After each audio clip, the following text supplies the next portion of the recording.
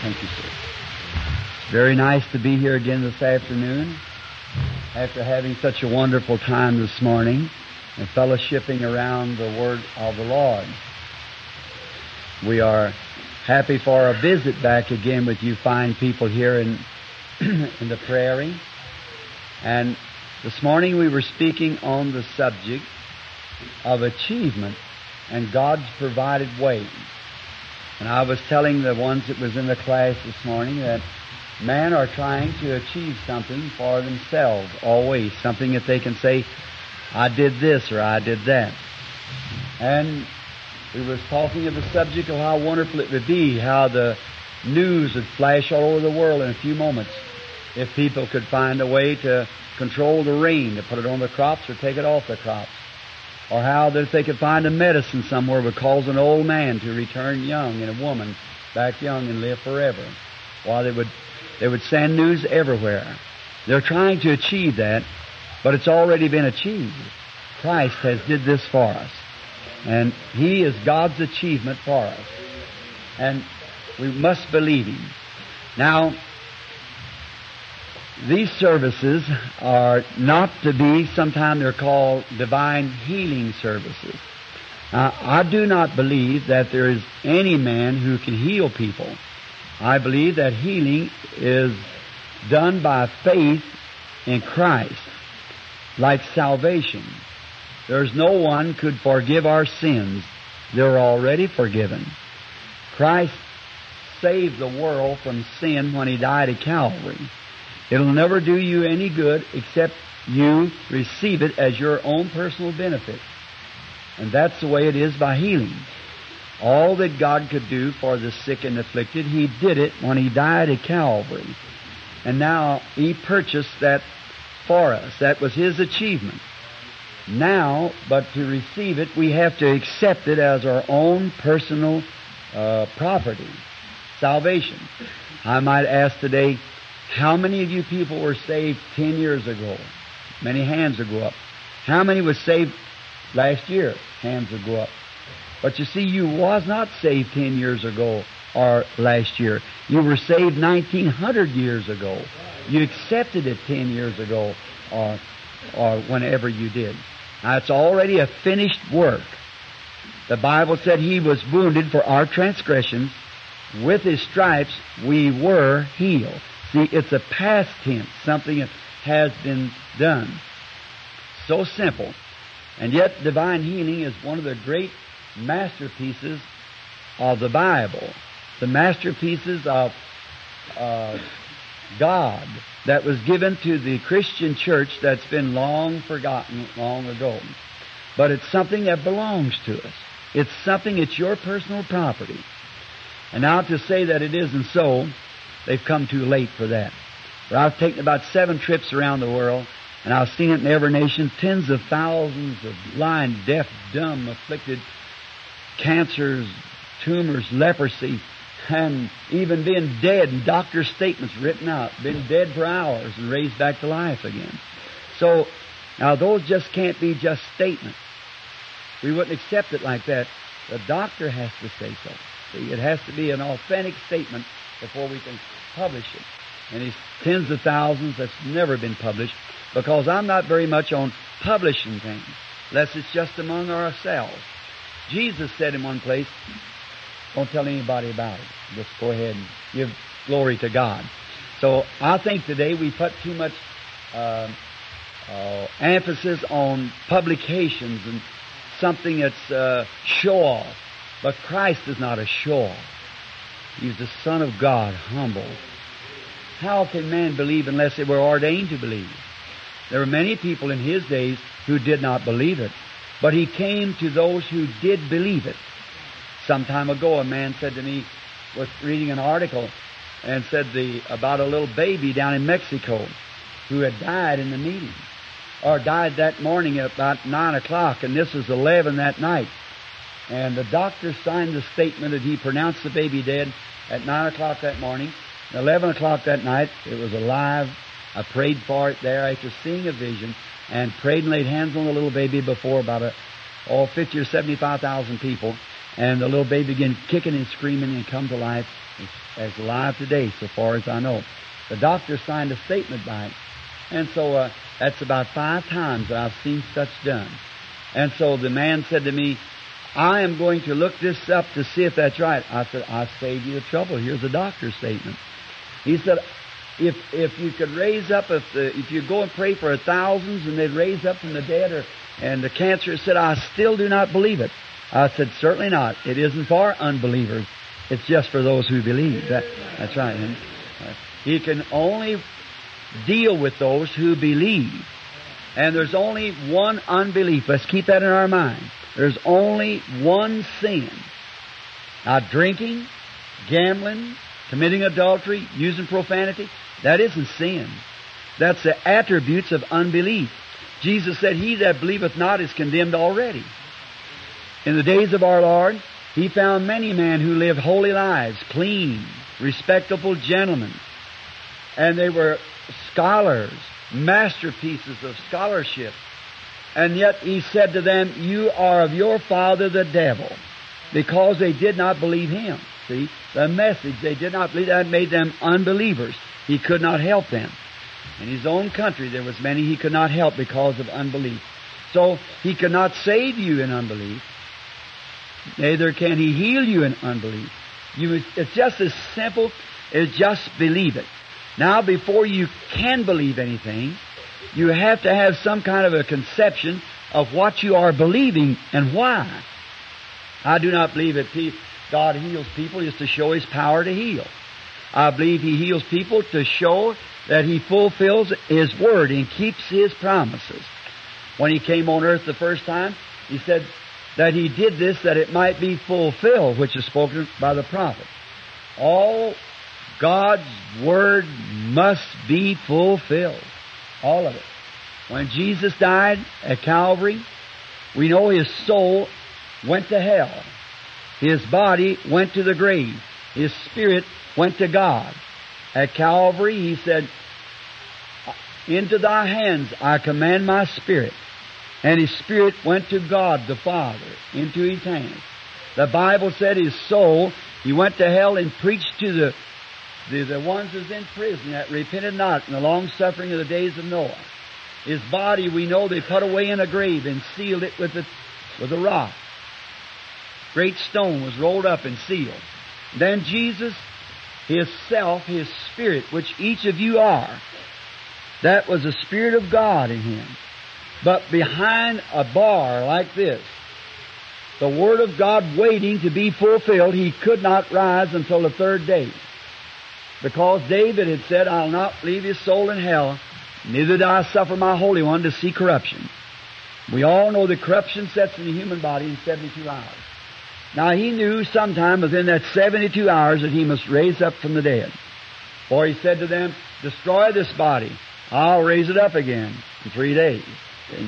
Destroy this temple, I'll raise it up in 3 days.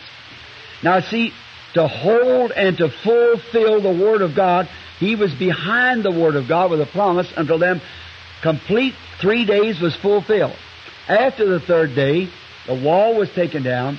On that morning when the time was fulfilled, His Spirit descending from God came down to the grave, raised up His body, broke the seals of death, hell, and the grave, and rose up alive forevermore. Now, He is alive today. Soul, body, and spirit. He is alive.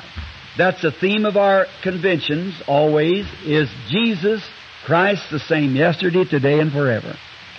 Now, on the basis of this, and I would not want anyone to say, Brother Branham, a divine healer, because I do not believe there's such. I do believe that Christ is the healer. And I believe that He has healed us. With His stripes we were healed. And many times, there's no doubt we have a mixture here in this little church this afternoon, probably of all different denominations. Some or many different denominations, I should say. Many of them perhaps has been taught against divine healing.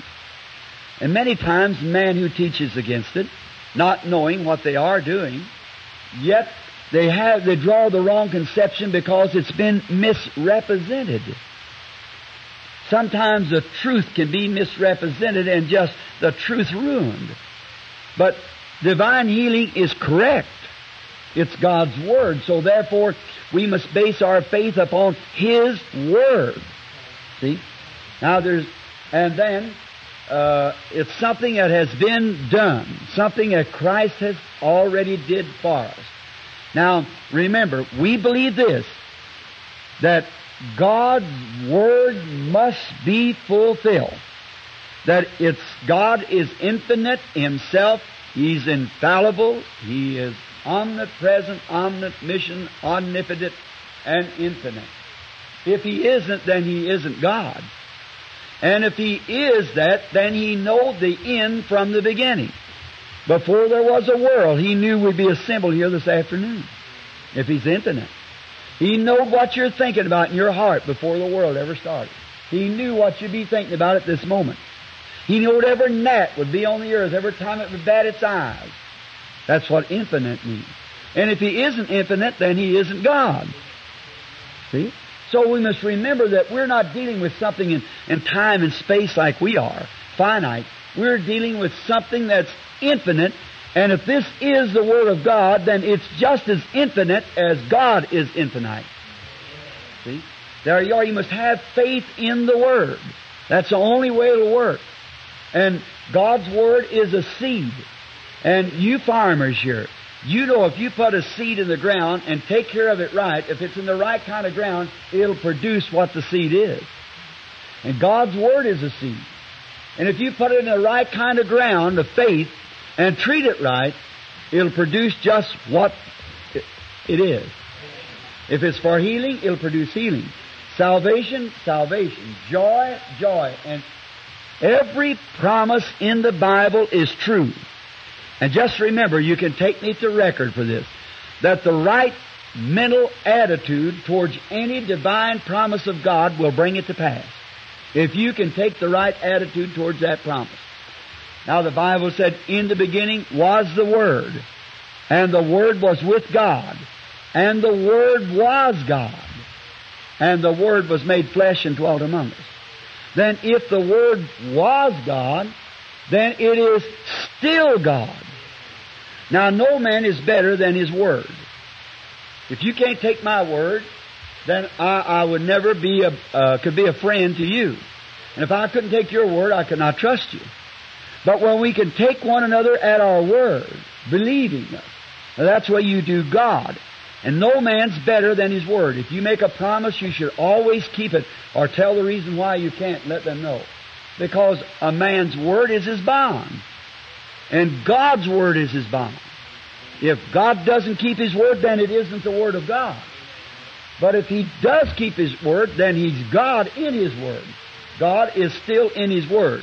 And when His Word comes in you, then your Word becomes His Word. That's what brings it to pass, whatever you've asked. Just as simple as that. God is a creator. God created everything. All good things come from God. And wrong things, evil things, is the right thing perverted. Now Satan cannot create. Therefore Satan cannot heal. And there's not a medicine in the world that can heal you. No doctor will tell you that he has a medicine that'll heal you. And I might say this, we're not against doctors. We're thankful for doctors and for their medicine. But we're living in the day when we got the best doctors we ever had. The best medicine we ever had. The best hospitals we ever had. And more sickness than we ever had. Because we got more unbelief than we ever had. That's just the story of it. I've been interviewed by John Hopkins, Mayo Brothers, and you know how a ministry like this goes about. Jimmy Mayo and them, they said, we do not profess to be healers, Brother Branham. We profess to assist nature. There's one healer, that is God. Said we can move a tooth, but who will heal a place where it come out of? We can move an appendix, but who heals? Something has to create. Here, if I cut my hand this afternoon, and we haven't got a medicine in all medical science to heal that knife cut in my hand. Not a one. Why, you say, yes, we have, Brother Branham. Pray tell me what it is. Many people die with knife cuts.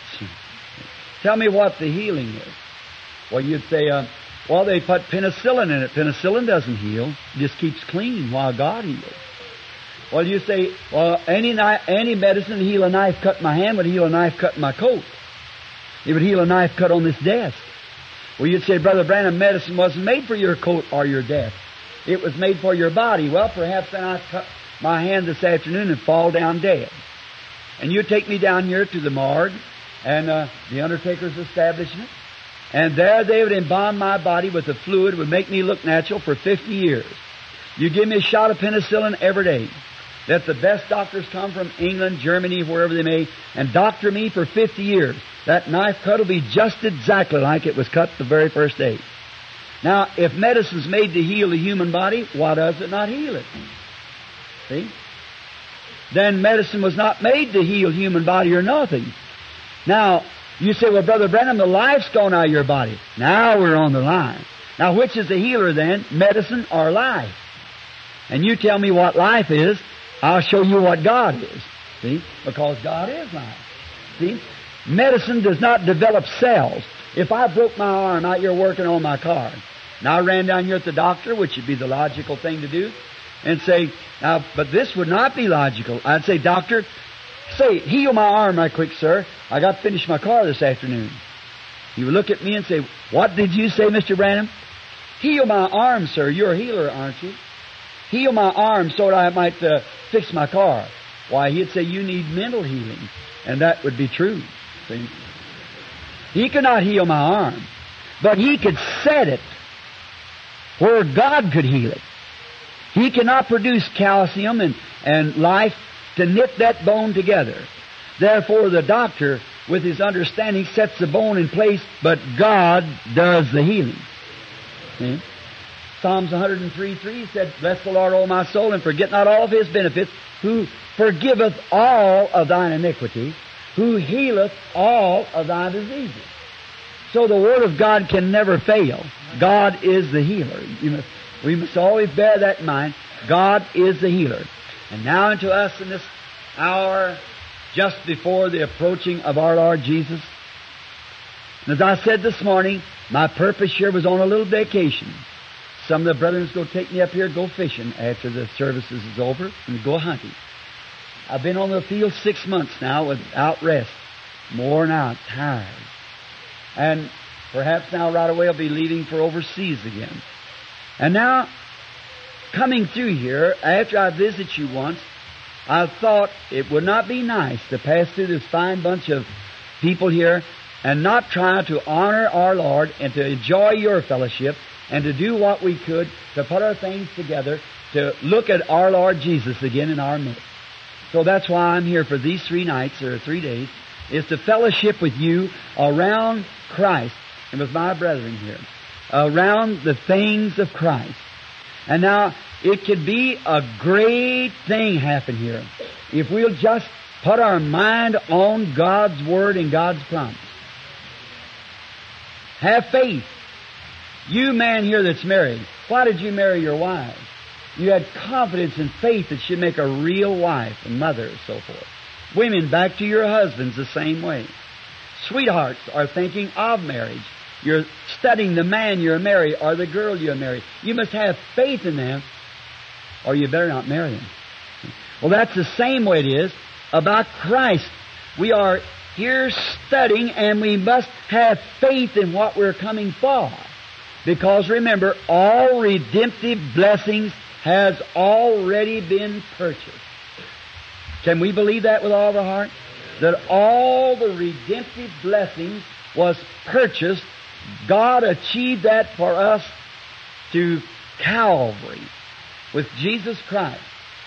Jesus said to the Father, it is finished. What is finished? The whole plan of salvation. Everything is finished. All the promises that are made. The deposit is put before God that all sins are forgiven and we're back from the slave market. And all has been redeemed. He was wounded for our transgressions, bruised for our iniquity. The chastisement of our peace upon Him, and with His stripes we were healed. It's all finished. Now, I want to approach the Word for a few moments.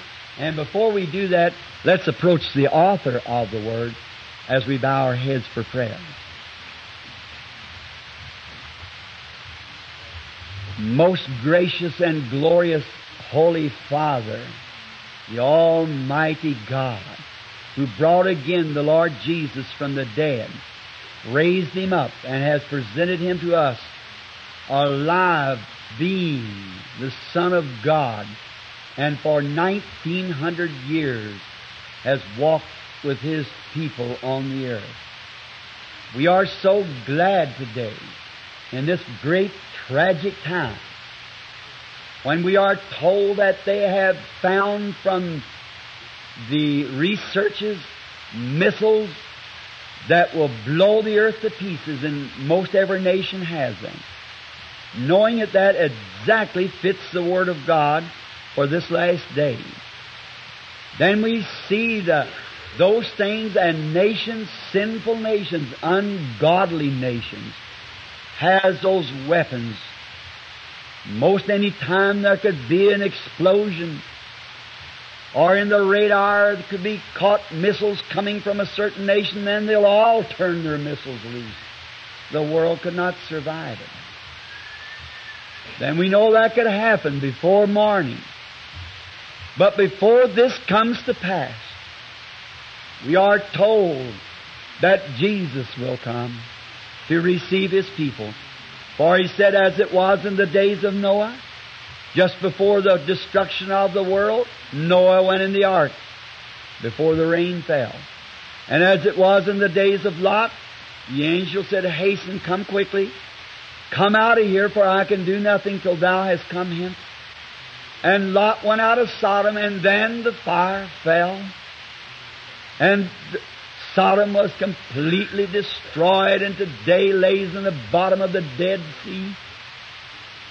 And Jesus said, as it was in the days of Noah and in the days of Lot, so shall it be in the coming of the Son of Man. And then if we can see, and science says that it is 3 minutes until midnight, that the world cannot survive these hours that we're facing, and we know it could happen at any time, then how close is the coming of our Lord? Oh God, these 3 services coming up, we pray that You'll shake this little prairie like it's never been shaken before. Grant that every church will have a revival here through the prairie. Many of these precious people, these Scandinavians and what more out through these prairies here will be brought to Christ. That when Jesus does appear, that the graves will open and we shall come out and go in to meet Him and be with Him forever. For what more have we in earth to look for but His coming? Now, Father, commit ourselves to Thee this afternoon in this audience. Bless us together.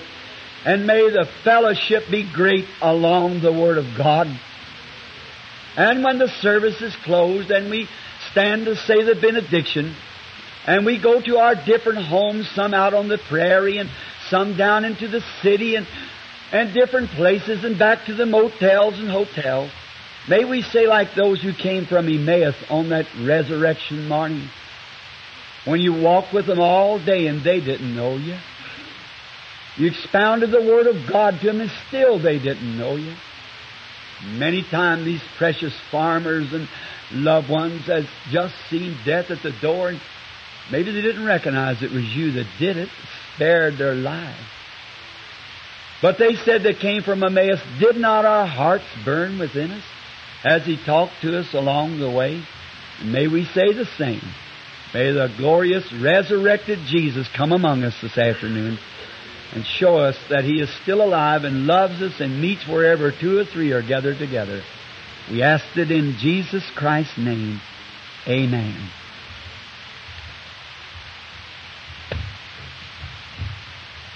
Now, I would like to read a scripture found in the book of St. John 12:20. And there were certain Greeks among them that came up to worship at the feast. The same came therefore to Philip, which was of Bethsaida of Galilee, and desired him, saying, Sirs, we would see Jesus. Then I like to take my text from Hebrews 13:8. Jesus Christ the same yesterday, today, and forever. Now remember, I am quoting God's holy word. And I believe that those Greeks that day fitted their question with our desire today. They had heard about Jesus, and no one can ever hear about Him unless you'd love to see Him.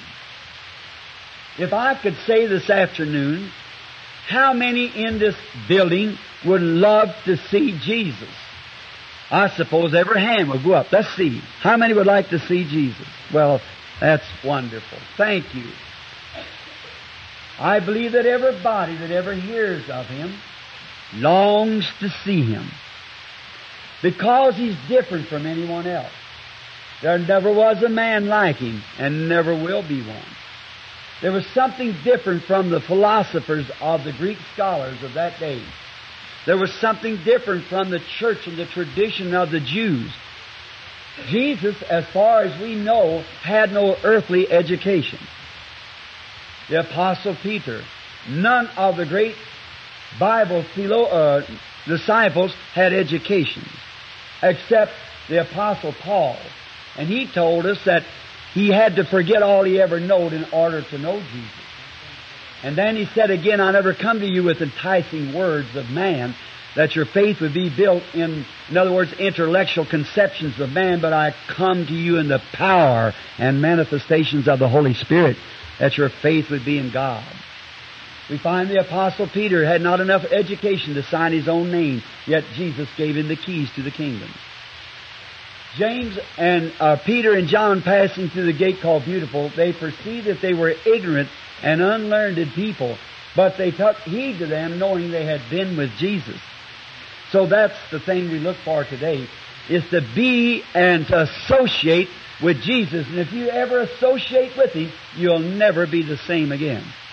That's true. You can never be the same person after once associating with Jesus. Now we talk about this great person of Christ, which was God in flesh. We speak of Him being such a great person that no one on earth never was like Him or never could be. But then we wonder what happened to this person. Where is He? What become of Him? Now, many times we try through unbelief to explain that His days is gone. But that will not satisfy the Scriptures that said He's the same yesterday, today, and forever.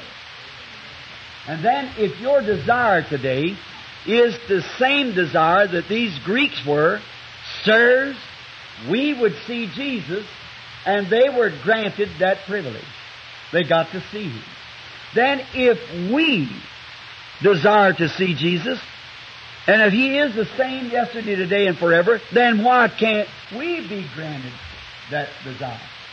I believe we can, because He promised a little while, and the world will see me no more. Now the world there, as the brethren, the scholars, know that the world there is from the Greek word of cosmos, which means the world order. The world will see me no more. Yet ye, the church, shall see me, for I is a personal pronoun, I will be with you, even in you, to the end of the consummation. See? All the way. Then that makes Him the same yesterday, today, and forever. Then He has to be not one that just looks like it, one that would be something like it, but He has to be the same. The same in attitude, the same in power, the same in everything but a physical body. That sits at the right hand of God. His Spirit is here in us to manifest Himself and to take our own lives and make it just exactly what His was. That's what He promised. The Holy Ghost, when He has come, He will testify of me and show you things to come. See? Now, we know that is true. Then, if I would say to you Methodist brethren this afternoon, do you believe that He is the same yesterday, today, and forever? You would say most surely, Brother Branham, He is the same. I'd say to you Baptist brethren, Are you a Pentecostal or to the Presbyterian or the Anglican or Nazarenes or Pilgrim Holiness or whatever denomination we belong to? Do you believe that? Sure, most certainly He is. We believe that He is the same yesterday and forever. Then is He the healer. What does He do today? Do you see Him in your church just like He was in the days gone by? Now there's the question. You accept it from an intellectual standpoint, conception, but is He in reality the same? That's the main thing. Now the Bible said He is the same. You say up to a certain standpoint. It doesn't say to a certain place. It said He is the same. The same yesterday, today, and forever. I know that sounds very strange maybe to some of you, but I'm only quoting the Scripture. I'm not responsible for writing it. I never wrote it. But the Holy Spirit wrote it, and He's responsible for it. Only thing I know, it says that. And I must believe that. If I'm a Christian, I must believe every word of God is the truth. There must be no exceptions at all. Now, I may not have faith enough to make all these words live again, but I'd never stand in the path of somebody who did have faith to do it. If I can't walk like Enoch and not die and just take an afternoon walk and go home to God without dying, if I haven't that much faith, I'd be thankful to God for somebody who did have that much faith to do it. I would never say it could not be done, because it's God's Word. Now, if He is the same, then and we desire to see Him, then we must see the same Jesus that they saw, if He remains the same. Now that sounds logical, doesn't it? Now, let's find out what, now, if I'd say, you Methodist brethren believe that? Baptists and us, I've quoted it, yes. Well now, the only way you say, He's in our church. He's in our church. Well, I say that's true. I believe that. But let's find out the only way to be correctly about it, to make the Word true or not, which it is true, is to go back and find out what He was. And if we can find out what He was, then we'll find out what He is. Then what He always will be. Is that right? Does that sound plain enough to you? What He was, He is. Well now, if we would go in today to find Jesus, what type of a person would we go to, and what kind of a spirit would He be if we went into our churches to find Him? Let's go searching through each one and find out what we can find. Would we find a man with his collar turned around and a turban on his head, or something like our great so-called holy men are today? Not Jesus. He dressed just like ordinary man. He went in and out among men, just dressed like man were. We would not look for some intellectual scholar. We have no record of him ever attending one day in school. But what would we look for then? We would look for a Messiah, anointed one. Now, I've read from St. John 12. Now, as we go along, we'll take through the Scripture day or meeting after meeting to show these things right. Now, we started in St. John. Let's just go back to the first of St. John. If you don't read it right here, you can at home, marking down the quotations. And let's go back now and find out what Jesus was. And if we can find out what He was, and He will prove Himself to be the same today, would it make you happy? Would you all be very happy of that if it would make Him the same today? Now I've stood in the foreign fields with the Koran in one hand of the Mohammedan religion, which is one of the greatest in the world, and with the book of Buddha and a Bible in each in this hand, and say, somebody's got to be wrong. There's too much difference. Somebody's got to be right if there is a God. Now let's prove and see which one is right. Don't never be afraid to bring Him to the Word of God to a showdown. He'll always be there. And so just have faith and believe Him. Don't try to add something or take something from it. Just believe it the way it's written. It says that way. Then believe that without a shadow of doubt, and God's obligated if you truly believe it. Not make believe. Now He won't bluff.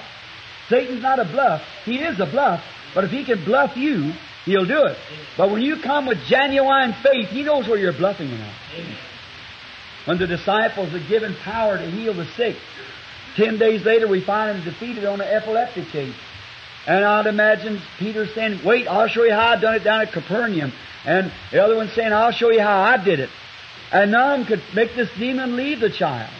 But when Jesus came, and the Father went to see Jesus, and He said, I brought Him to your disciples, and they could do nothing for Him, and I brought Him to you. He said, I can if you believe.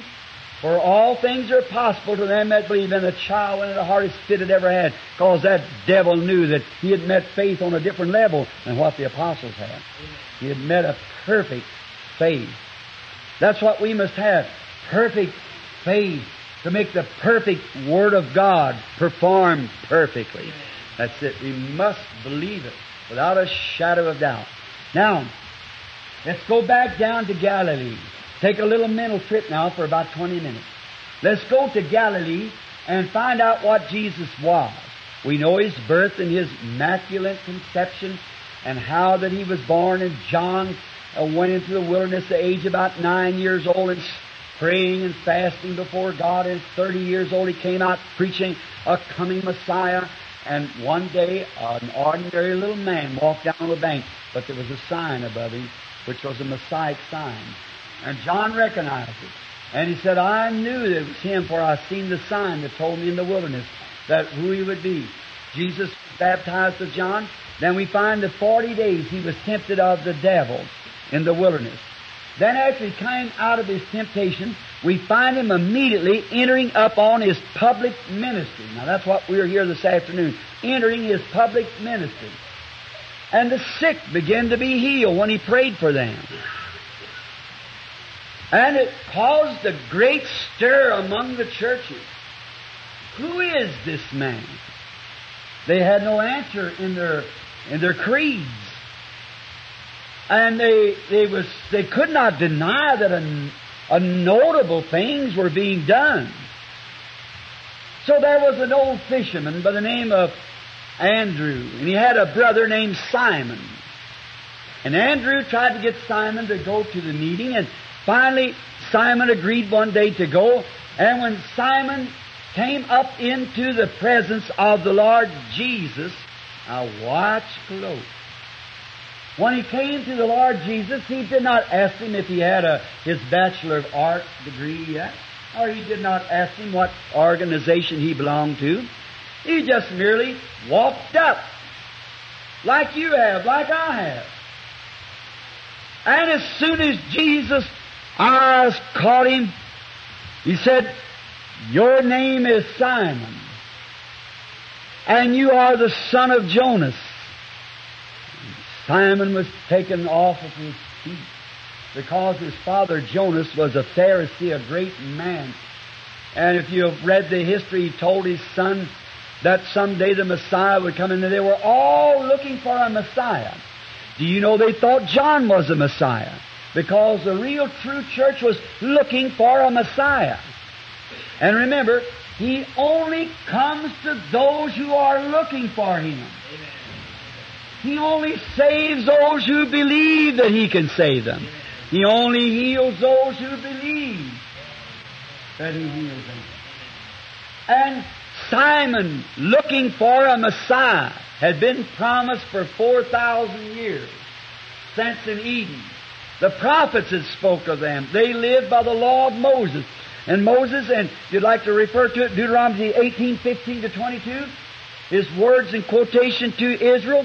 He said, the Lord your God shall raise up a prophet like unto me. It shall come to pass that whosoever not hear this prophet will be cut off amongst the people. Now, all Israel that was taught in the Word, now don't forget this, class, they knew that the Messiah was to be a prophet. Now, Israel was to hear their prophets.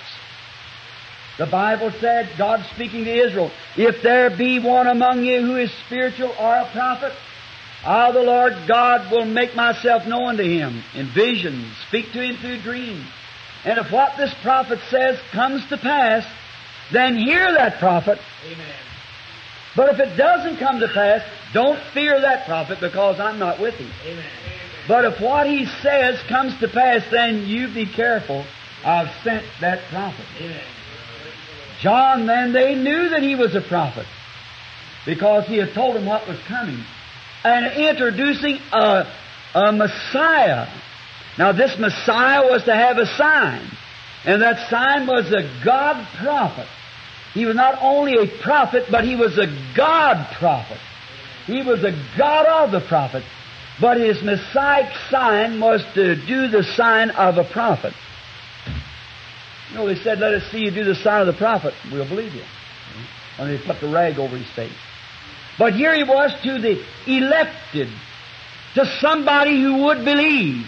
Simon, he had never saw in his life or seen. And he laid his eyes on him and said, behold an Israelite, and whom there... No, I beg your pardon. He said, your name is Simon, the son of Jonas. From henceforth thou shalt be called Peter. I imagine that deflated that Pharisee. When he seen that man that never looked at him or never seen him in his life, tell him who he was, what his name was, what his father was. Now that was a sign of the Messiah. That was Jesus yesterday. That's how he made himself known to the people, as being the Messiah. Now, there was one standing there by the name of Philip. I'm still in the first chapter of St. John. One named Philip, a good man, just man. He saw this take place. And there's something about it. When you see Jesus come onto the scene, you just can't hold your peace. You've got to tell everybody about it. Amen. That is, if you love him. So, Philip, he was so elated until he said, I must go tell Nathanael, my friend. How many of you, brethren, here might have been in Palestine? If you'll mark the place where Jesus was at that time to where Nathanael was, it's about 15 miles around the mountain. And Philip took off around the mountain, and he found Nathanael. And let's drama it here just a minute, a little drama. I can imagine him walk up to the door and knock at the door, and Mrs. Nathanael came to the door and he said, where is Nathanael? Oh, he's strolling in his orchard. I must see him at once. Back out into the orchard he goes. There he finds Nathanael on his knees under the trees praying. Maybe, oh God, something like this perhaps. We have longed and waited for that coming Messiah.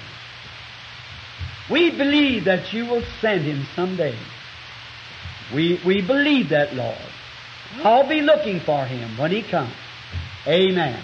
Now, Philip, being a Christian gentleman, he would not interrupt prayer, of course not. He stood reverent until Nathanael got through praying. Then he raises up Nathanael and begins to brush off his garment. And quickly, he never said, how's the crops getting along? Or the message was urgent. You must get it to him right quick. Amen. That's what it is today, brethren.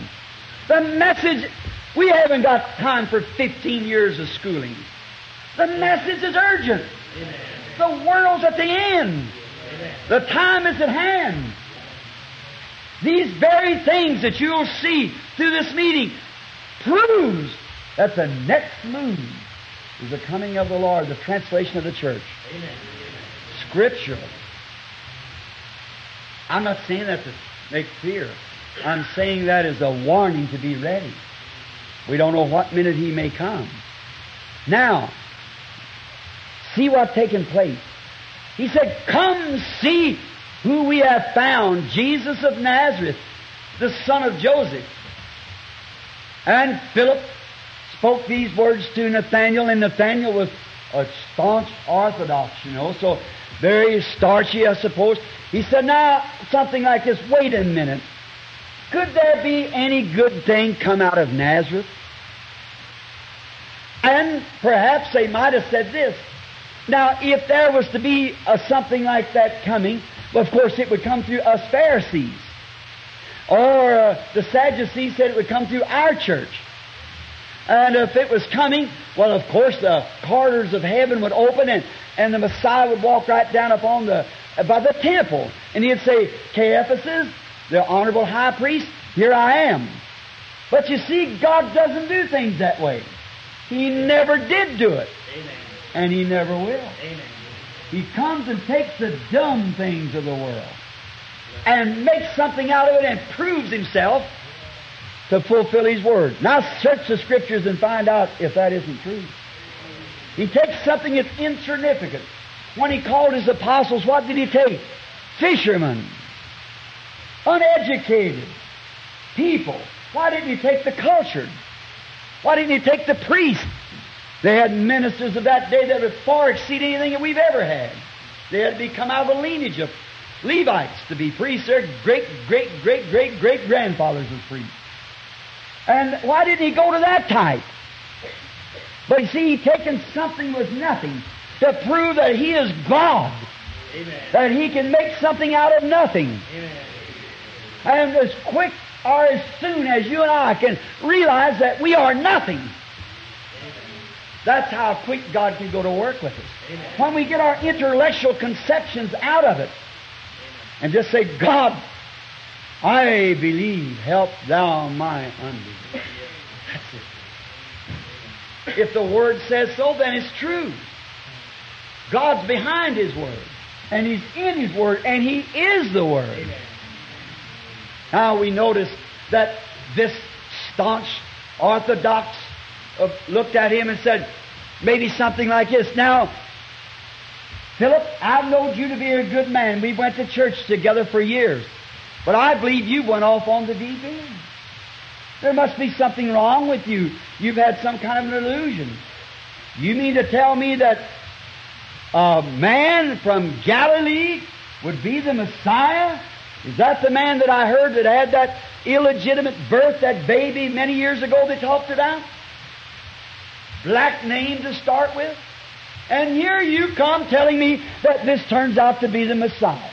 Oh, Philip, get next to yourself. Could there be any good thing come out of Nazareth? I think He gave him an answer that would stop all of us. Amen. He gave him the right answer. He said, come and see. That's it. Don't stay home and criticize. Bring your Bible Amen. and see if it's right. That's good doctrine for us. Amen. Come see. Search out the Scriptures, Jesus said. For they are they which testify of me. Now, come see. I can imagine as they start along the way back to get over the next day, it's 15 miles, probably taking them 2 days' journey. Coming back, I can imagine along the road, let's break in on their conversation. Will not be unscriptural now. So then, along the conversation, I can hear Philip say, then Nathaniel, you cannot believe that? Sir, my brother, you are a theologian. You are a man of authority in the Scripture. What readest thou of Messiah?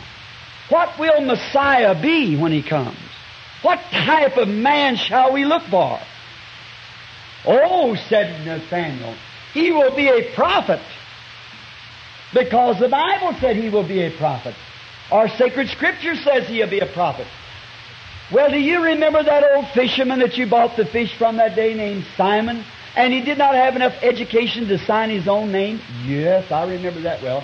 He came up before this Jesus of Nazareth, and Jesus of Nazareth told him who He was, and not only that, but told him who that godly old father of his was. Amen.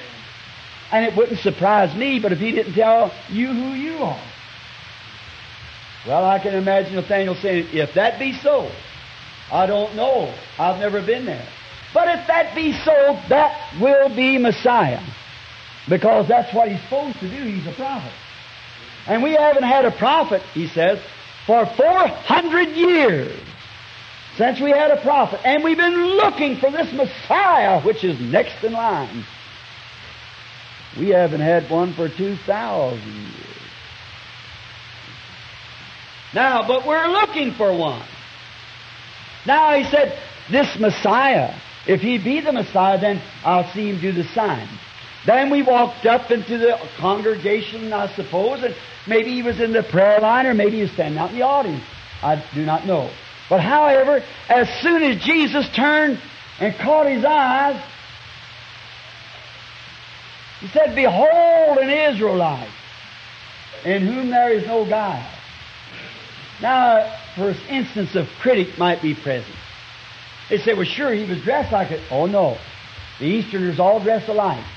They have a long robe and underneath garment and a turban and wear a beard. So he couldn't have told him he could have been a Greek or anything else. He said, behold an Israelite in whom there is no God. I can imagine the starch going out of him right quick. And he said, Rabbi, which means teacher, when did you ever know me? This is the first time that we've ever met. And how did you know that I was an Israelite, a man with no God? Listen. He said, before Philip called you, when you were under the tree, I saw you. Amen.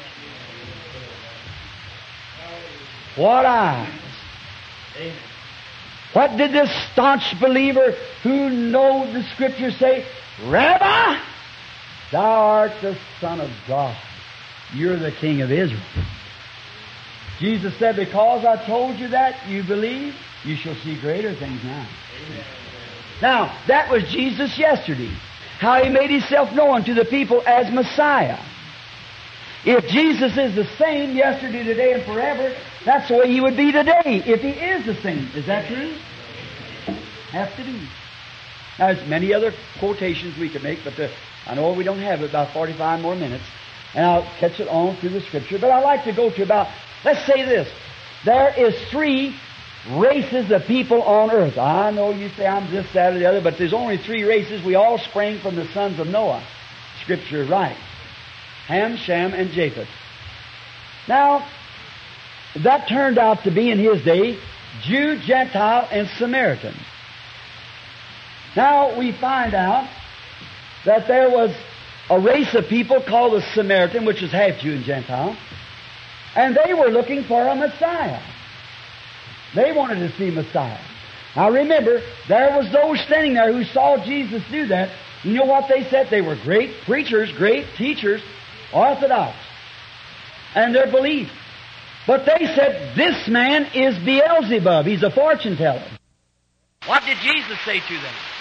They didn't say it out loud, but He perceived their thoughts. We all know that Scripture. He perceived their thoughts. And He turned to them. And He said, I'll forgive you for that. For those evil thoughts. Calling the works of God an evil spirit doing it. A Beelzebub. A fortune teller. Today they'd call it something like that, or telepathy. But an evil name to the works of God. He said, but someday the Holy Ghost will come to do the same thing. Now here's where it puts us. One word against it will never be forgiven in this world, neither in the world that is to come. That's how sacred it is. One word against it will never be forgiven in this world, nor in the world that is to come. So you see, if He is doing this, what position it puts us in? It seals us on one side or the other. Amen. The separating time has come. The investigating judgment. Now, we find many other places. We take the next chapter. Well, first let's go. Now, there's a Jew, Gentile, and Samaritan. Now, not one time did He ever do that sign before a Gentile. You cannot find it in the Scriptures. Gentiles was, we Anglo-Saxons, Gentiles, we weren't looking for any Messiah to come. We had clubs on our backs and worshipped idols, see? Heathens, Romans, and so forth. Now, but He comes to those who are looking for Him. He did it in that day. If He's the same yesterday, today, and forever, He'll do it again today. Amen. He comes for those who are looking for Him. Amen. Those who are longing, like those Greeks were. We would see Jesus. Now, He was on His road down to Jericho, which is down below the mountain, where Jerusalem is on the mountain. But He said He had need to go by Samaria. Now, of the city of Cyprus. Now we notice that Samaria sets up the road this way, go up this way, and then go down to Jericho, way out of His way. But He went up to this certain Samaritan city of Samaria, and he sat down and sent his disciples away to get some food. And while they were gone, there was a woman of, ill fame, we would call her in America here, that she was a woman of ill fame. How many knows what was wrong with her? She had broke her marriage vow. She had 5 husbands. And maybe, let's say, she was a beautiful woman. And everyone was away, and if he was ever there, the well still stands. It's a little panoramic, something like this. And Jesus, he was only 30 years old, or not quite 33, but yet he must have looked older. When he was talking in St. John 6 to the Jews when they was having the feast, and they were drinking this water, representing the water from the rock smitten in the wilderness, he said, I am that rock that was in the wilderness. That stirred up their righteous indignation. And he said, you mean to tell me that you saw Abraham, and you're a man not over 50 years old? He looked 50, but he was only 30. His work probably did it to him. Maybe graying a bit or something. But what did he say to him? Before Abraham was, I am. He was Abraham's God. But there he was, just dressed in clothes like an ordinary man. So the man might have looked a little aged, but he was a Jew, and there was segregation, like we're having a fuss about down in Louisiana and Georgia. I got some Georgia friends sitting here about the segregation, colored and white and so forth. That was Jew and Samaritan. And so Jesus, seeing the woman come up, and perhaps if he's ever in the Orient, their customs never changed correctly, she couldn't have come out with the decent women. See, they have to come out, the early virgins come out early and get their water, and I've seen them take a pot of it, the whole 5 gallons, set it on their head and put one on each hip, and go along like that, talking just as ladies can do, and never spill a drop of water. It's amazing to watch how perfect and straight they walk with that, just talking to one another, and never move that great big pot of water on their head. 2 big handles on it where they windled it down into the well to get the water. And this young woman comes out there. She perhaps carrying the pot on her hip as custom, at the hook under her arm. And she was thinking maybe about what she'd done the night before. She couldn't associate with the good women. So she started to let the pot down into the well.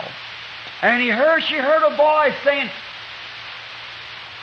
bring me a drink. Woman, bring me a drink. And she turned. And sitting over by the vines against the wall sat a middle-aged Jew. Quickly, she said, it is not customary for a Jew to ask a Samaritan woman any favors. Oh, the segregation was bitter. We have no dealings one with another. And you a Jew and me a Samaritan woman. How would you ask me for a drink of water? Listen to the reply. Woman, if you knew who you were talking to, oh my, that's what it is today. If you only knew who you were talking to, you would ask me for a drink. I'd bring you water, give you water, you do not come here to draw. Or she said, the well is deep and you have nothing to draw with. And the conversation went on. What was Jesus doing? Now here, you'll have to take my word. I hope you will. He was contacting her spirit. You know there's something wrong. The Father had sent him up there, so he knew this woman was coming, because he said in St. John 5:19, Dearly, dearly, I say unto you, the Son can do nothing in himself but what he sees the Father doing. See?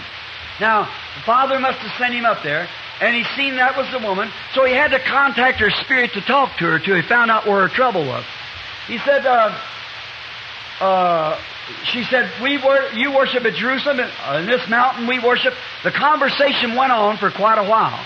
Finally, Jesus caught her trouble. Now listen.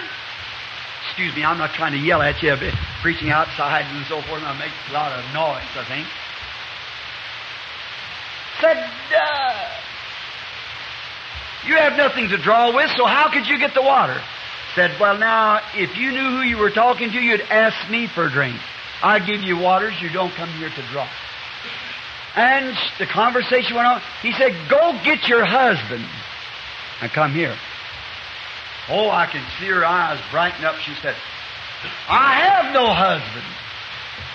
What a A shock that must have been. He said, thou hast said well. You've had 5 husbands, and the one you're living with now is not your husband. So you said it well. Listen to this prostitute, ill-famed woman. She'd know more about God than half the preachers in the United States. She never said, you are Beelzebub, a devil. She said, sir, I perceive that you are a prophet.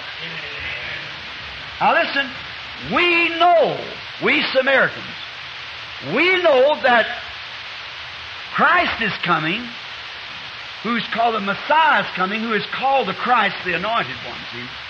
And when He comes, this will be the sign that He'll show. Amen. He'll tell us these things.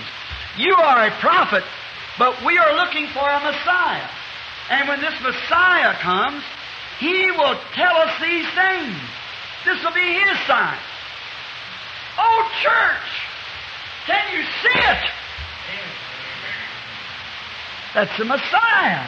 That's the sign of Messiah. We know that when He comes, He'll show us these things. She never said, you're Beelzebub, you must be a fortune teller.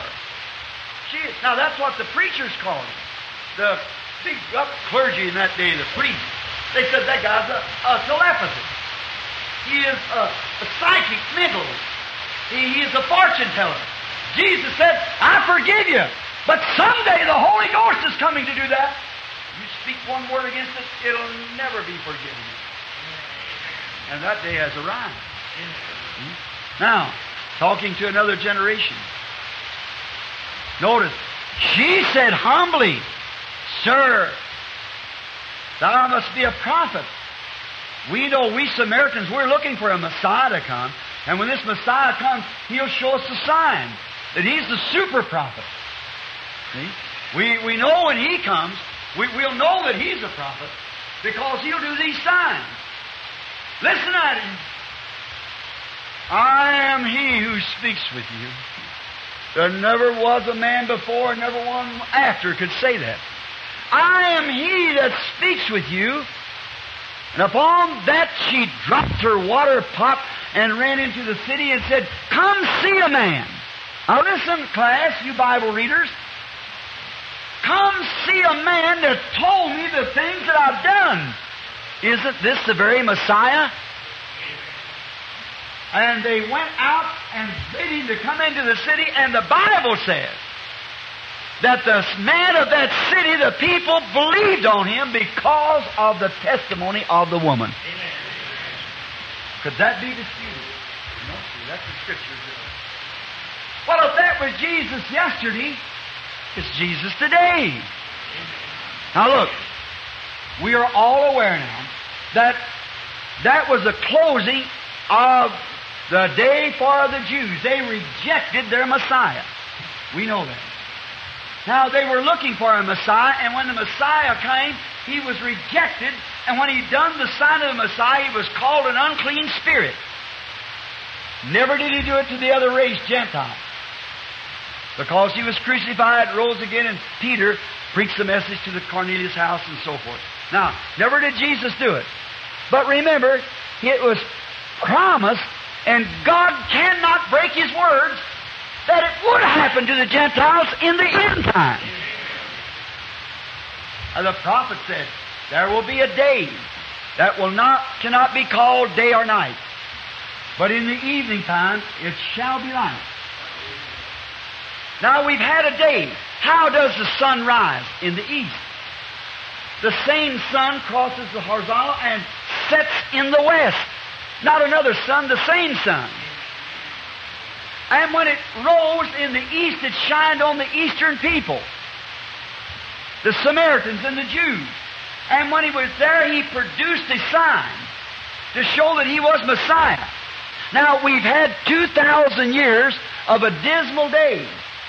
Something like outdoors are a little darker. We've had great revivals. Walking in what dismal light we have. We've had day when we could make great organizations. build great churches, great schools, seminaries. That's all right. But it's evening time now. The sun is setting. Civilization has traveled with the sun. The oldest civilizations are the East.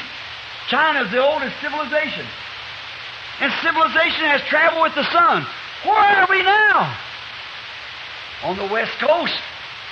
If we go one bit farther, we're back east again. We're in the evening time. It shall be light in the evening time. What is it? The same sun. Now, God is an infinite God. He's infinite, we know that. And if He, after all those years of intellectual teaching, and He'd come to the Jew and Samaritan before the end of their time and showed them the sign of the Messiah, He would not be the same God if He let us Gentiles go in on intellectual conceptions.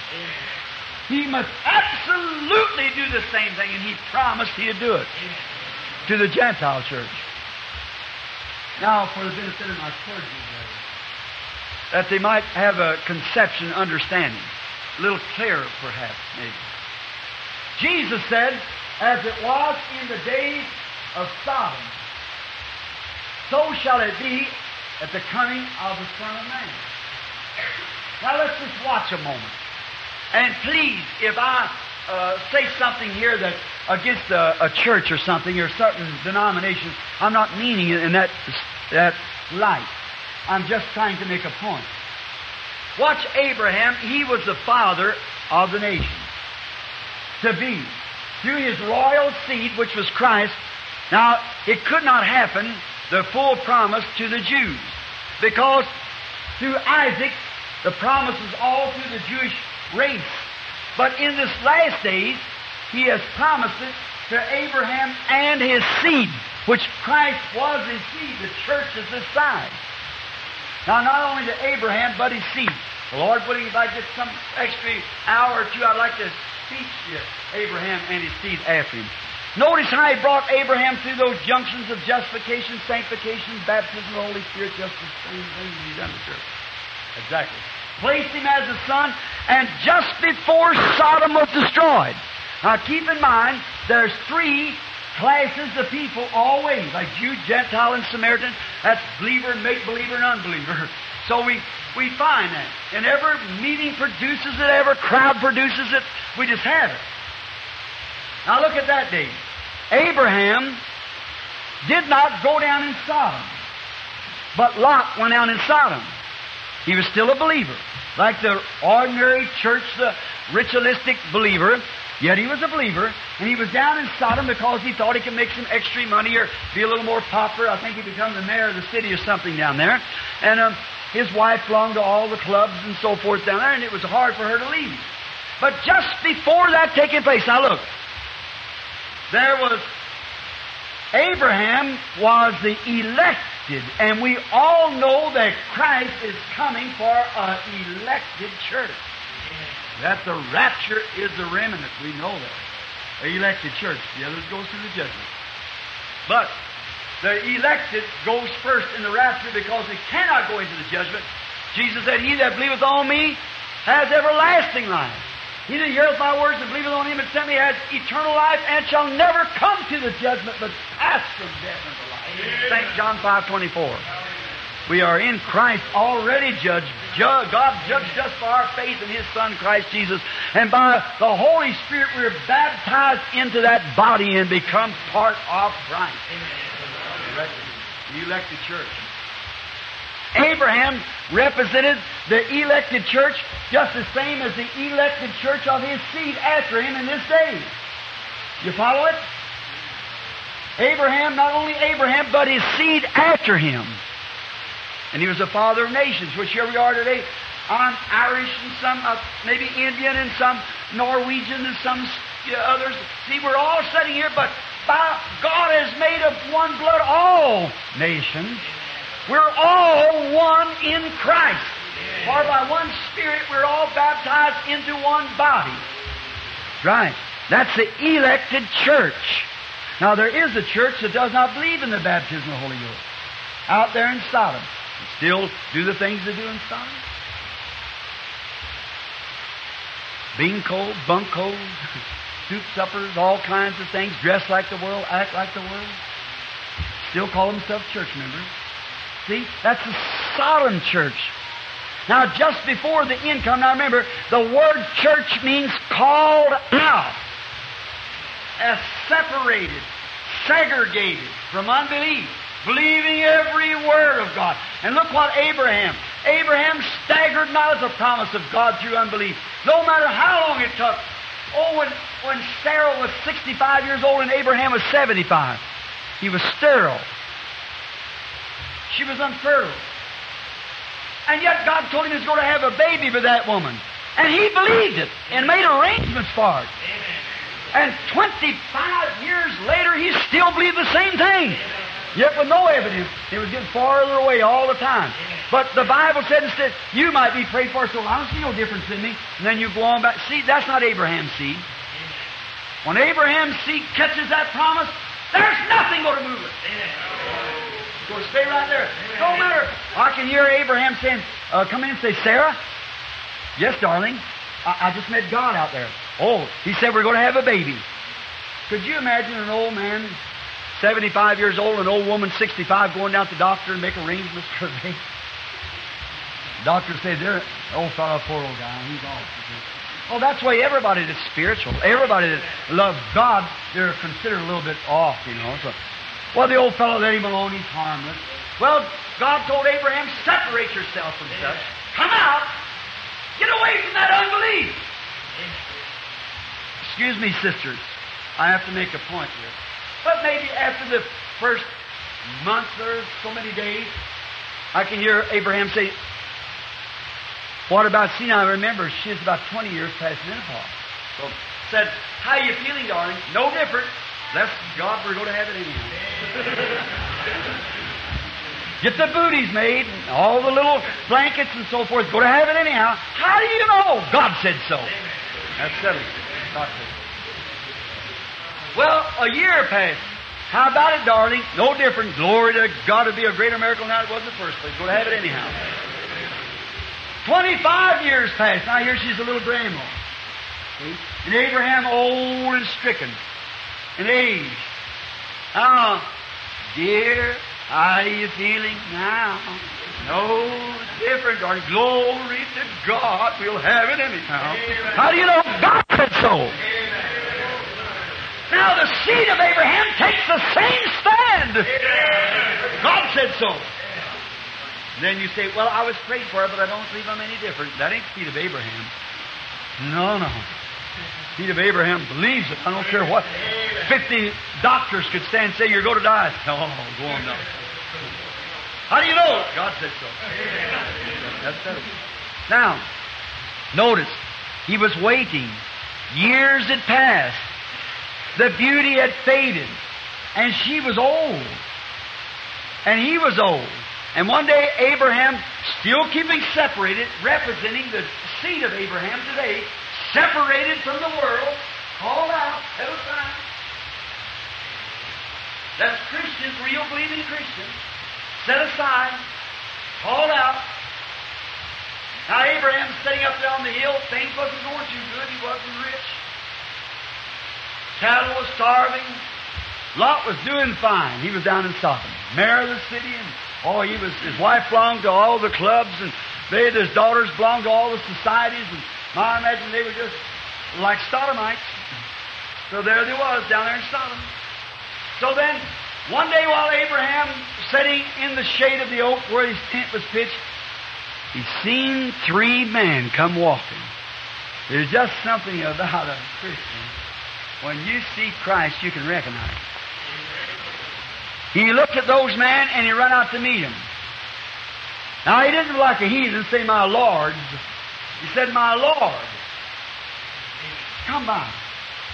Set yourself under the tree and rest. And I'll fetch a little water and I'll wash your feet. Refresh yourself, and I'll get a morsel of bread for you to eat. Want to entertain them. Because down in his heart, he believed there was something about that. He's watching for it, you see. So they sat down, and I can see him go back to the tent. He met the main tent. He said, Sarah, sift her some flour. In other words, knead the bread. You know. And how many ever know what kneading bread was? I remember my mama used to have a big old sifter and had a big old bin. We'd put the meal in there, and she had a wedge.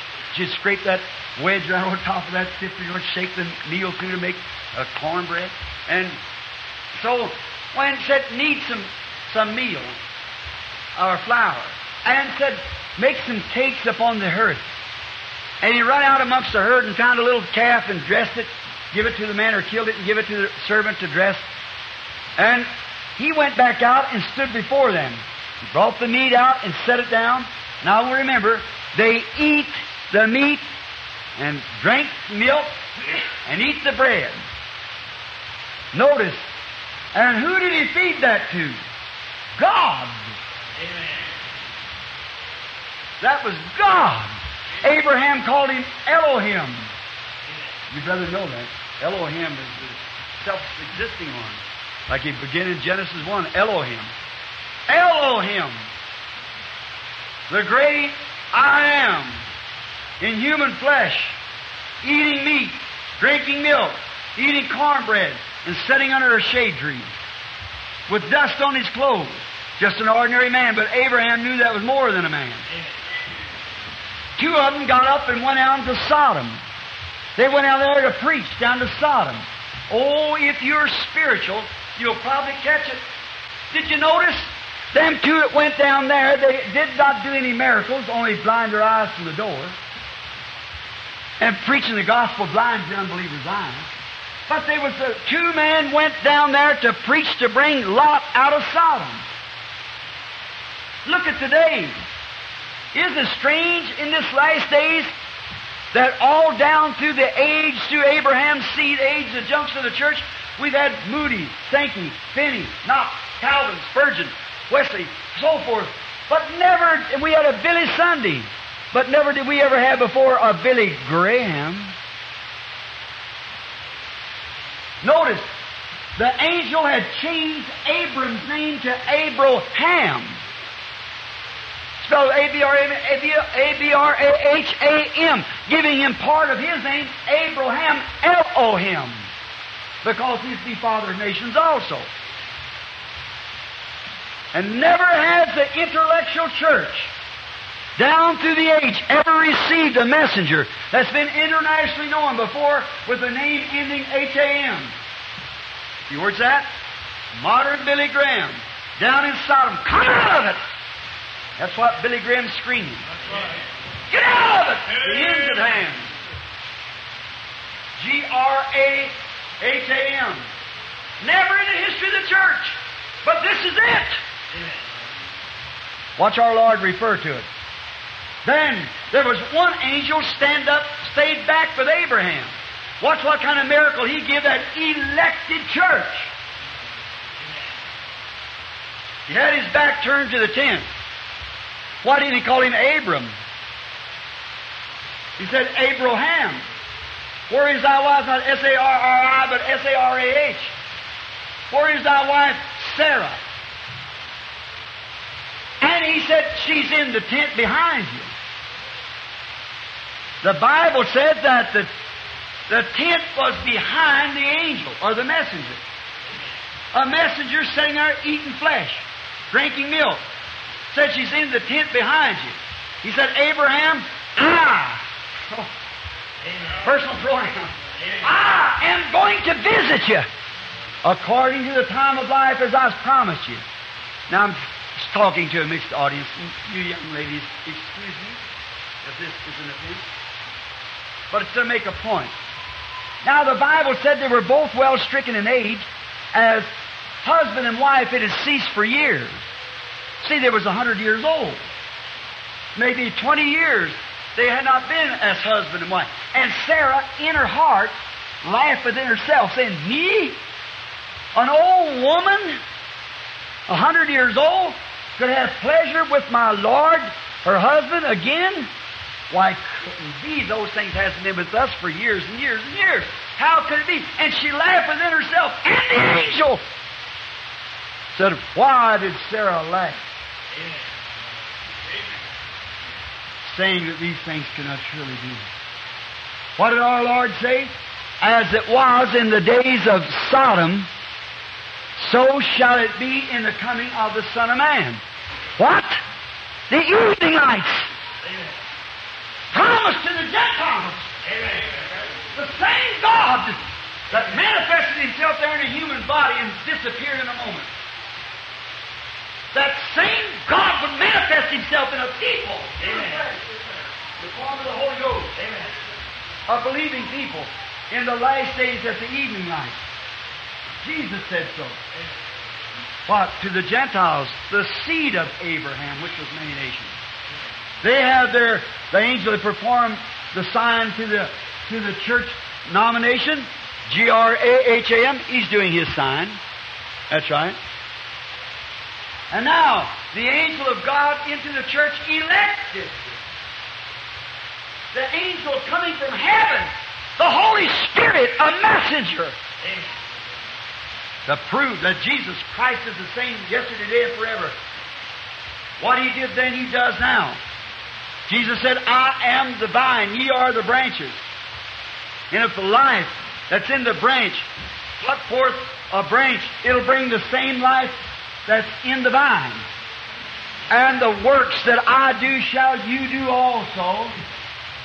More than this shall you do, for I go unto the Father. The church, intellectual, has their messenger. The church, supernatural, has its messenger, the Holy Spirit. Amen.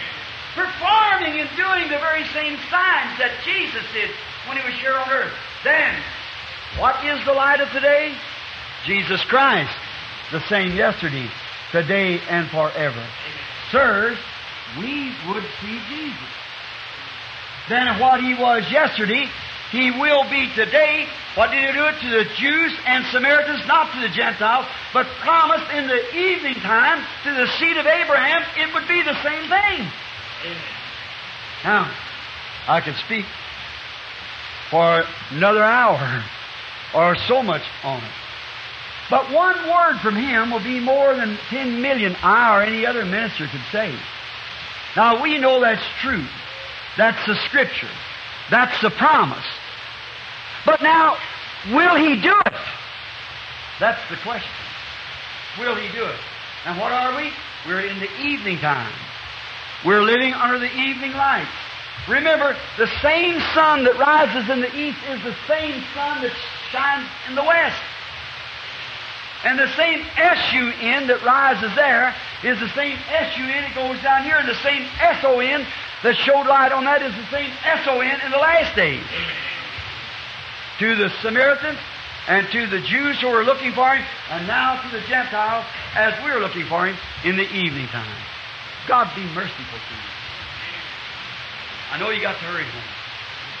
Have your suppers and get back to church again. Remember, search the Scriptures. Bring your papers and take down the Scriptures that I quote. If they're not right, you're solemnly obligated to come to me and show I don't want to be wrong. I'm not wrong. As long as the Scripture says it so and God confirms it. A man can say anything he wants to. That's a man. But when God speaks, dare anybody to doubt. It's eternal separation from His presence forever. Now, what could we do? If we can realize and find out that Jesus is still alive, while today we go to a service, we act like we're going to a funeral service. Instead of, we're going to pay honor to the dead. Instead of worship and hail a conqueror, Christ conquered death. He conquered hell. He conquered the grave. He conquered sin. Conquered sickness. We're hailing a conqueror.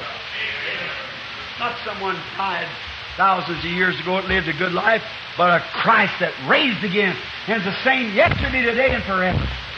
I may be a little emotional, but If you felt the way I did, you'd be emotional too. So, I feel pretty religious right at this time. So, I know that He lives.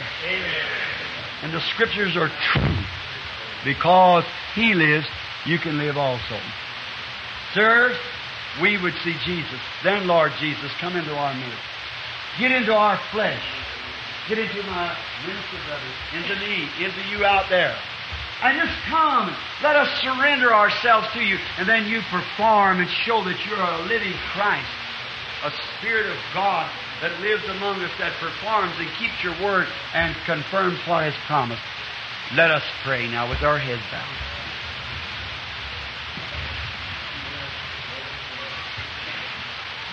Lord God, Creator of heavens and earth, the author of everlasting life and the giver of every good and perfect gift. And that most perfect gift, Lord, that we can think of was the gift that you gave us, the Son of God. And that He is alive today forevermore. And He's been with the church down through this dismal time. And now as we see in this day that the light is shining in the evening time on the Western people, proving that you keep your word to the letter. And I pray, God, that every man and woman here today may receive it, believe on Him. Those who do not know Him as their Savior, may they receive Him just now and say, Lord, help Thou my unbelief. May those who have not yet been filled with the Spirit for service, may they say yes, that one eternal yes to the great Holy Spirit. I have read from your word today, Lord, maybe be uneducated and not sufficient, never sufficient to produce or to introduce the Scriptures. But what I lack, may the Holy Spirit make up in confirmation. Grant it, Lord. May it be so simple to the little children will see it. All will believe. Grant that every person here that's sick might see and take notice and say, Jesus our Lord is alive, and I believe on Him for my healing. And their doctors will no doubt tell them right away, there is such an improvement in you. Then down in their hearts they will know that Jesus has entered to take over the case, and they shall be well. Grant it, Lord. Bless these ministers that is sitting back here on this platform. And no doubt they make up many different churches. And bless the pastor of this church. Bless its deacons, its trustees. Bless all the laity everywhere and throughout this valley and this prairie. Send a revival in every church. Send a revival to the Anglican and to the Presbyterians and to the Pentecostals and to all, Lord, that there might be a great visitation of God's Holy Spirit here in Grand Prairie, that news would scatter throughout the provinces and across the nations and dominions, that Jesus still lives. We long to see Him, Lord. And as our brother has well stated it this morning when he said, coming up, he'd gone following signposts, looking at the sign which way to come to Grand Prairie. It wasn't the sign that brought him here, it was the sign that pointed him to here. So may they realize today, as I've quoted the Scriptures, we would see Jesus. May every person here be able to see you, Lord, in the power of your resurrection, living among us. And when we leave this afternoon, as I've quoted before, may we go home like those from Emmaus. They walked with you all day. You talked to them, expounded the Scriptures. But they didn't recognize it was you. Then that evening when you made as you would go on by, and they constrained you that you should come in and abide with them. Oh, God, may the disciples today, like Theophilus, constrain you to come and abide with us, Lord. And when you got in their little place of the little inn, and you shut the doors, and then you did something like you did before you were crucified. And their eyes were open. For they knew that no one did it just like that. Father, we're ministers and clergymen and messengers of the covenant. But we can't do it that way, Lord. We can't do the things that you did. But you can come and fulfill your word that the works that you did we would do also. Then come, Lord Jesus, and do the things like you did it before you were crucified, that this Christian, God-fearing people might have the assurance that our Lord is not dead, but He has arisen again. And may, like Theophilus and his friend, go from house to house, saying, indeed the Lord has risen. Light-footed and light-hearted, not to argue their religion, but to say the Lord is risen. Grant it, Father. We commit ourselves, our bodies, our spirits, and all that's in us, we commit to you now, waiting to hear just one word from you. And it'll be sufficient, Father. If you'll just prove that you're living here among them, then they will believe you, Lord. These honest-hearted, prairie people, they'll believe you, and then they'll go home.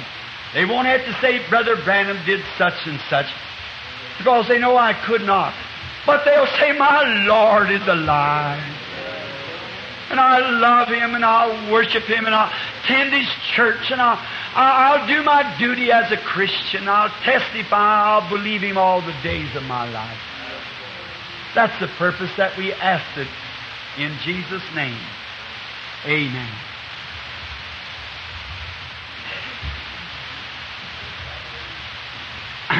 You love Him? All you Methodists love Him, Baptists, Presbyterians, Pentecostals all love Him. Let's sing just one little verse. I like to worship Him after chopping into the Word and so forth. Let's just worship Him in the song with that good old hymn of the church, I love Him. How many knows it? I love Him because... Let's sing it. And let that... Don't notice who's sitting by you. Don't try to have anything I do not like as an overtrained voice, holding their voice until their face is blue. They're not singing. They're just hollering. But I do love good old-fashioned, heartfelt singing, where you might not be able to carry a tune in a bucket, but yet you're singing from your heart. Now, you say, well, I'm not a singer. That doesn't matter. Make a joyful noise then to the Lord. The Scripture says so. I love Him. I love Him. Because He first loved me and purchased my salvation on Calvary.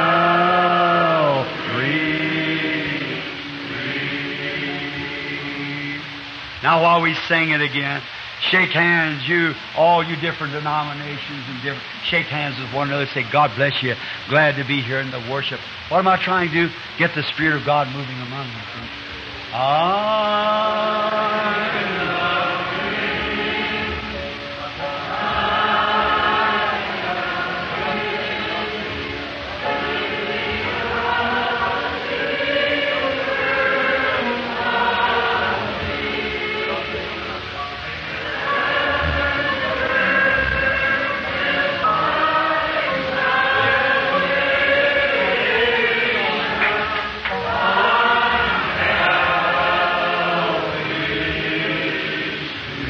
Now you know what we ought to do. Paul said, if I worship, I'll worship in the Spirit. If I sing, I sing in the Spirit.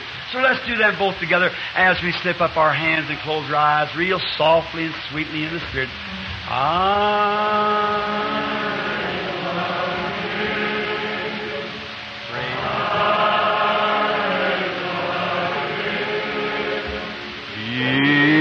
Because He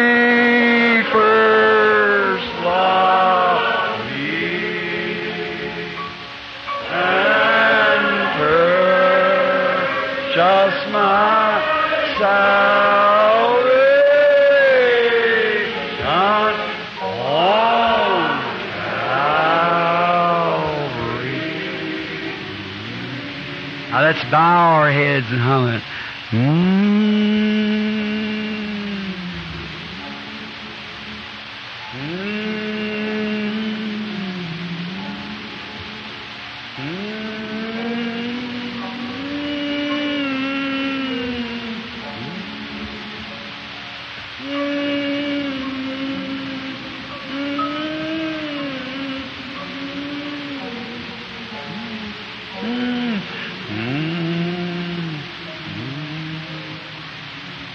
Now the piano, play it while we in our hearts worship.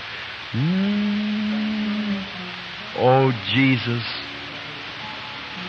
Son of God, Rose of Sharon, Lily of the Valley, Morning Star. We are in the minority, Lord, when it comes to numbers of the world. But as the Scripture says, we have Jesus. We do not try to compete with the world and their momentous psychological exercises. We do not try to outglitter them with ball games and the intellectual entertainments. We cannot meet them, Father.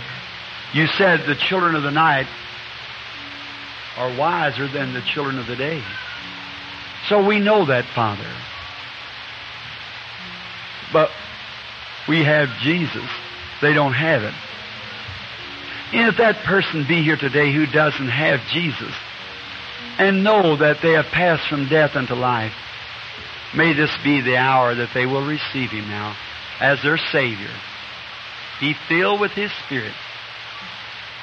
For we ask it in His name, and for His glory we pray. Amen. High.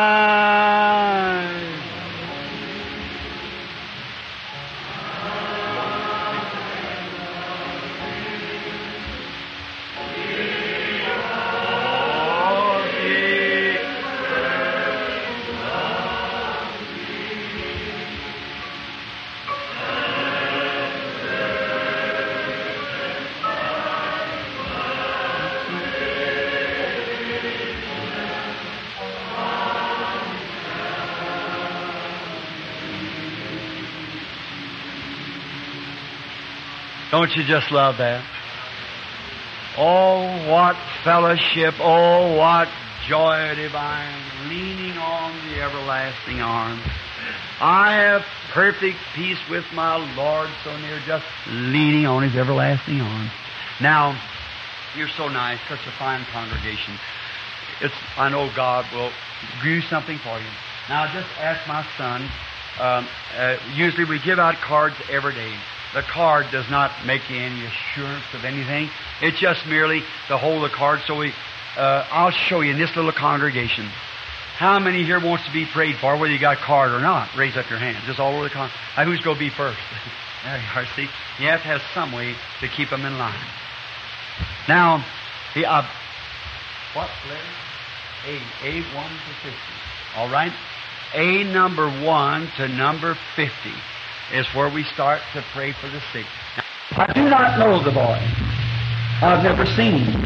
I'll turn my back to him as I've talked to you about that thing this afternoon. Sir, I do not know him. If we are strangers to one another, raise up your hand. And I've never seen you in my life, no more than you've walked up here. And I've got my back to you. But to let the people, the congregation, see, if He will do it, that He is keeping His promise. As He come in flesh then and manifested Himself to Abraham, He comes into His flesh that He has redeemed and manifested Himself to Abraham's seed. You understand that? Now the God of heaven knows I know not the man. Now, I take every, here He is, He's here now. I take every spirit in here under my control in the name of Jesus Christ. That pillar of fire that you see in the picture, He isn't 2 foot from where I'm standing now. Now, let the man which is behind me Just pray. Say, Lord, whatever's wrong. He might be sick. He might have financial troubles. I don't know. Whatever it is, let the Holy Spirit prove the Word of God right here before you. Our God of heaven is in your arms, in your hands. I'm just your servant. Let it be known that you're God, and I'm telling your message true and clean. I've honored you, Lord, and I honor the Word that I have preached. I commit myself to you in the name of Jesus Christ. That these people might know that you are God and I'm your Father. A man standing behind him is not praying for himself. He's praying for somebody else. And that's a child. The child isn't here. The child is suffering with a rupture. If you believe with all your heart, the rupture shall leave the child. Is that things right? If it is, raise up your hand. Then go and believe and receive what you've asked for.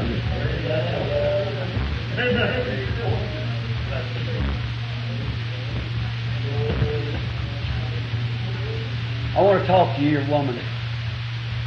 Jesus met a woman at the well one time. This is our first time meeting, I suppose, in life. We do not know each other. You're a lot younger than I. We were probably born miles apart, years apart. And here's our first time meeting.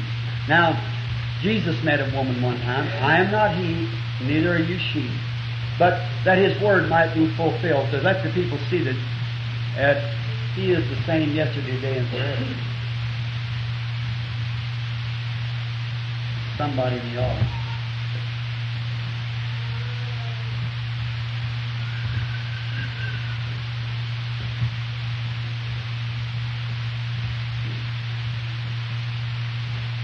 Something happened to the audience. I have to just follow it. So I see the light, and it's a vision. It just moves out. I do not know you, as I say. And Jesus met a woman in a little panoramic like this, and he spoke to her a few minutes to find the secret of her heart. And he told her what her trouble was. And she said quickly, "Sir, I perceive that you're a prophet. We know when Messiah cometh, he'll tell us these things." Jesus said, "I'm he that speaks."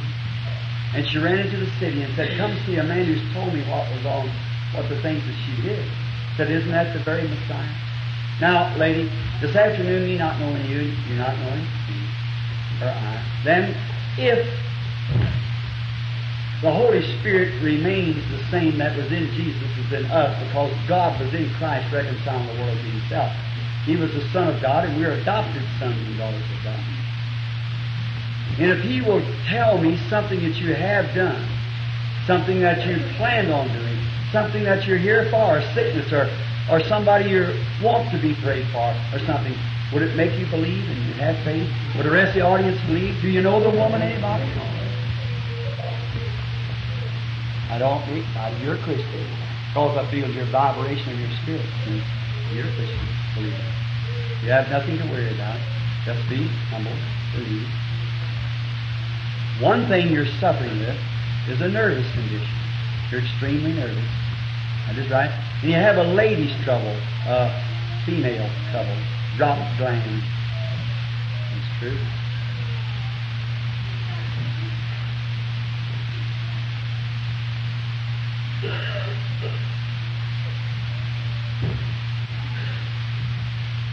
I didn't guess that. I was trying to find where I come from. I did not guess that. That's no guess. That's truth. Is that truth, lady? Raise your hand.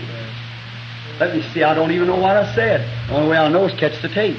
That's anointing. You're in another world, another dimension. Yes, here she comes. I see her. It's a nervous condition. She suffers with it, especially late of the evening when she's real tired. She gets real weary then. And yes, I see the examination shows she had a lady's trouble. That's right. She has a gallbladder condition. And she has heart trouble. It's a nervous heart. Those things are true, aren't they? That's right.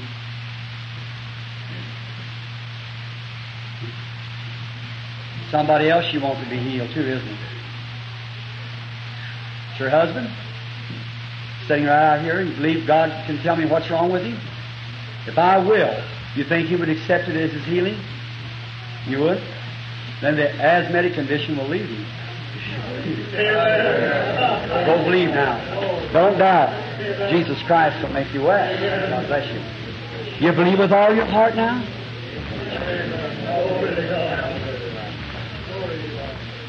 Just have faith. Don't doubt. How do you do?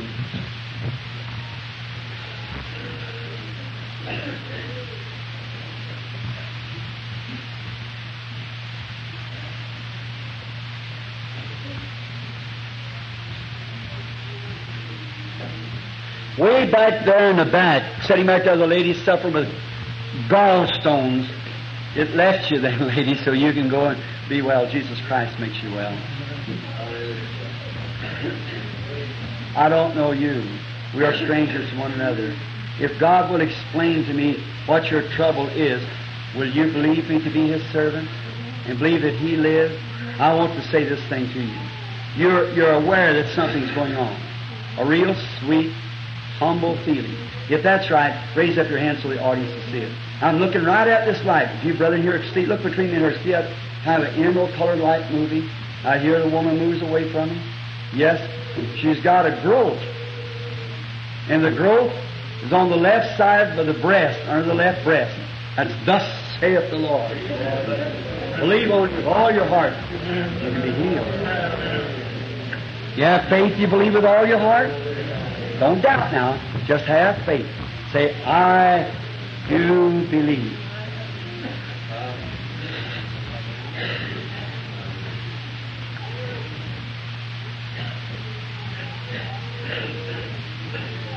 Having headaches, aren't you? You have a prayer card? Yeah. You don't need it no more. I don't know you. If that's right, raise up your hand. What did you touch? I asked you, what did she touch? She's 20 feet from me, or 30. She never touched me. But she touched that high priest that can be touched by the feeling of her infirmities. That's the reason she can be healed, because she believes. I challenge you to believe it. That's what happens. This the lady that... How do you do, lady? We are strangers to each other too, I suppose.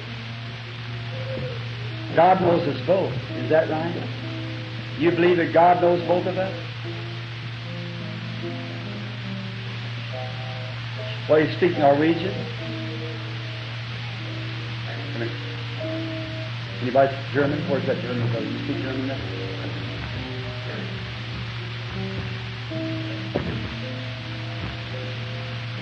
We are strangers to each other. No, you stay for her. I do not know. No.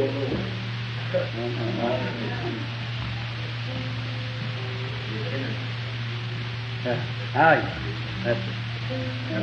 Yeah, that's all right. Just a minute. I watch for the vision. Can you say vision? If I see vision, tell her her trouble, where she believes. If I...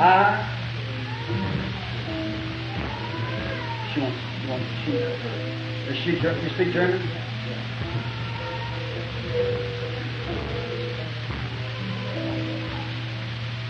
All right, just a moment. See what the vision is. Now you have to catch it real quick, because it leads me. Now you just say what I say. Be so sure if you say it in German. If God will reveal to me what you're here for, will you believe me to be His servant?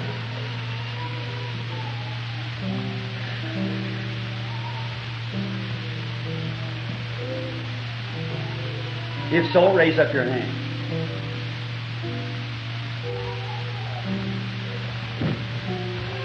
You suffer.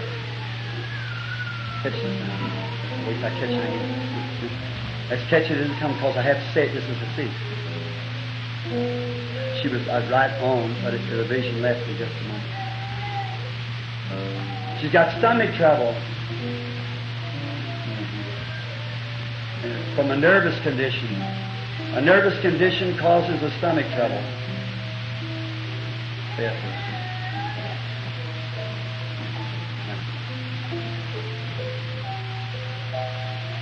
How would I know that when I can't even speak your own language?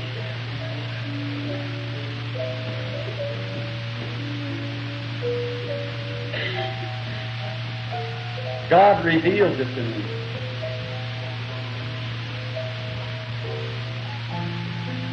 There's something on your heart.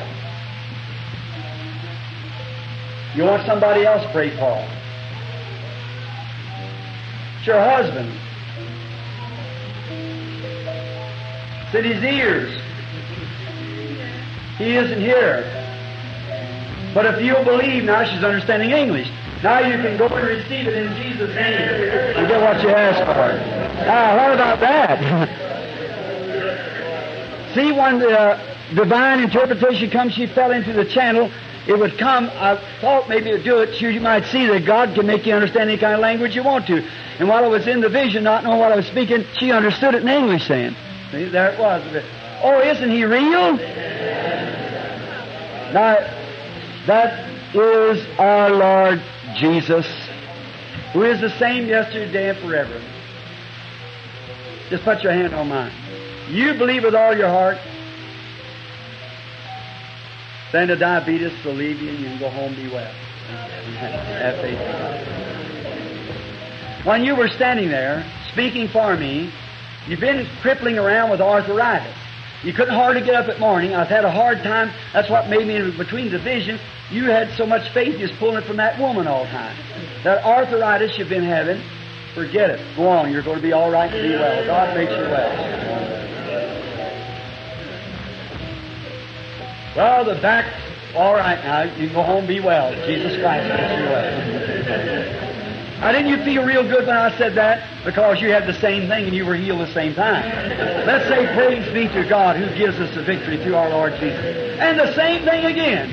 I'll say a back condition, praise the Lord. Go believe with all your heart. Now, you suffer with a nervous condition, son. Everybody will try and tell you get next to yourself, but you can't. If something scares you and wearies you.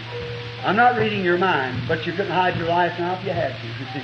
But you've been trying to find a place where it gets started. Say, from right here, I'll start. From here. Is that right? You're on the place right now. Believe on the Lord Jesus Christ, the nervousness will leave you. Go and be well in the name of Jesus Christ. You're facing an operation from a tumor. You believe that God can heal the tumor? Take it off your shoulder and make you well?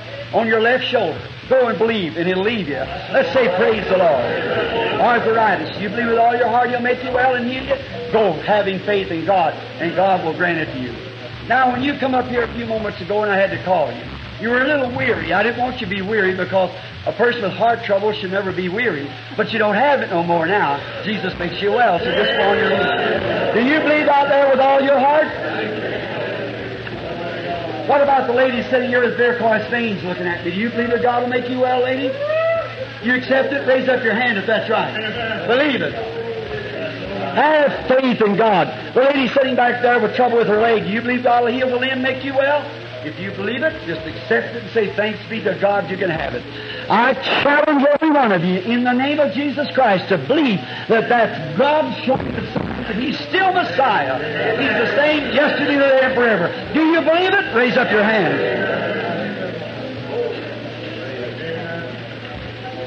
Now, I'm going to quote you His Word. Here's what He said. Now, He's present. I cannot do those things. I'm getting weak. I just can barely see you now. See? Because it's just fading out. If one of those, a woman touched His garment, and what taken place, what do you think would do Him, the Son of God, and me, a sinner saved by grace? Daniel saw one vision, was troubled at his head for many days. Is that right, brother? And it gets you to a spot where, and I'm weak, anyhow, from 6 months ago. Now He's here. The Christ of God is here. Is there one here that hasn't been a believer till this time? Would want to raise their hands and say, Brother Branham, pray for me. I now believe on the Lord Jesus Christ with all my heart and accept Him as my Savior. God bless you back there, lady. Would there be another? God bless you. God bless you, sir. God bless you back there. Down to the middle aisle. I now, in the presence of the risen Christ, who I'll stand before at the day of judgment. Remember, you will stand before the very Spirit that you're now at the day of judgment to give an account for what you've done this afternoon. Will you receive Him? Will you receive Him? Anybody in this left aisle down here, so raise up your hand and say, I've been a church member. I have never really been born again. I don't know what it means to be a full consecrated Christian, but now I consecrate my life to Him. I want to be a Christian while His presence is here. And note, you say, how do I know? You know, that's who's talking to you right now in your heart.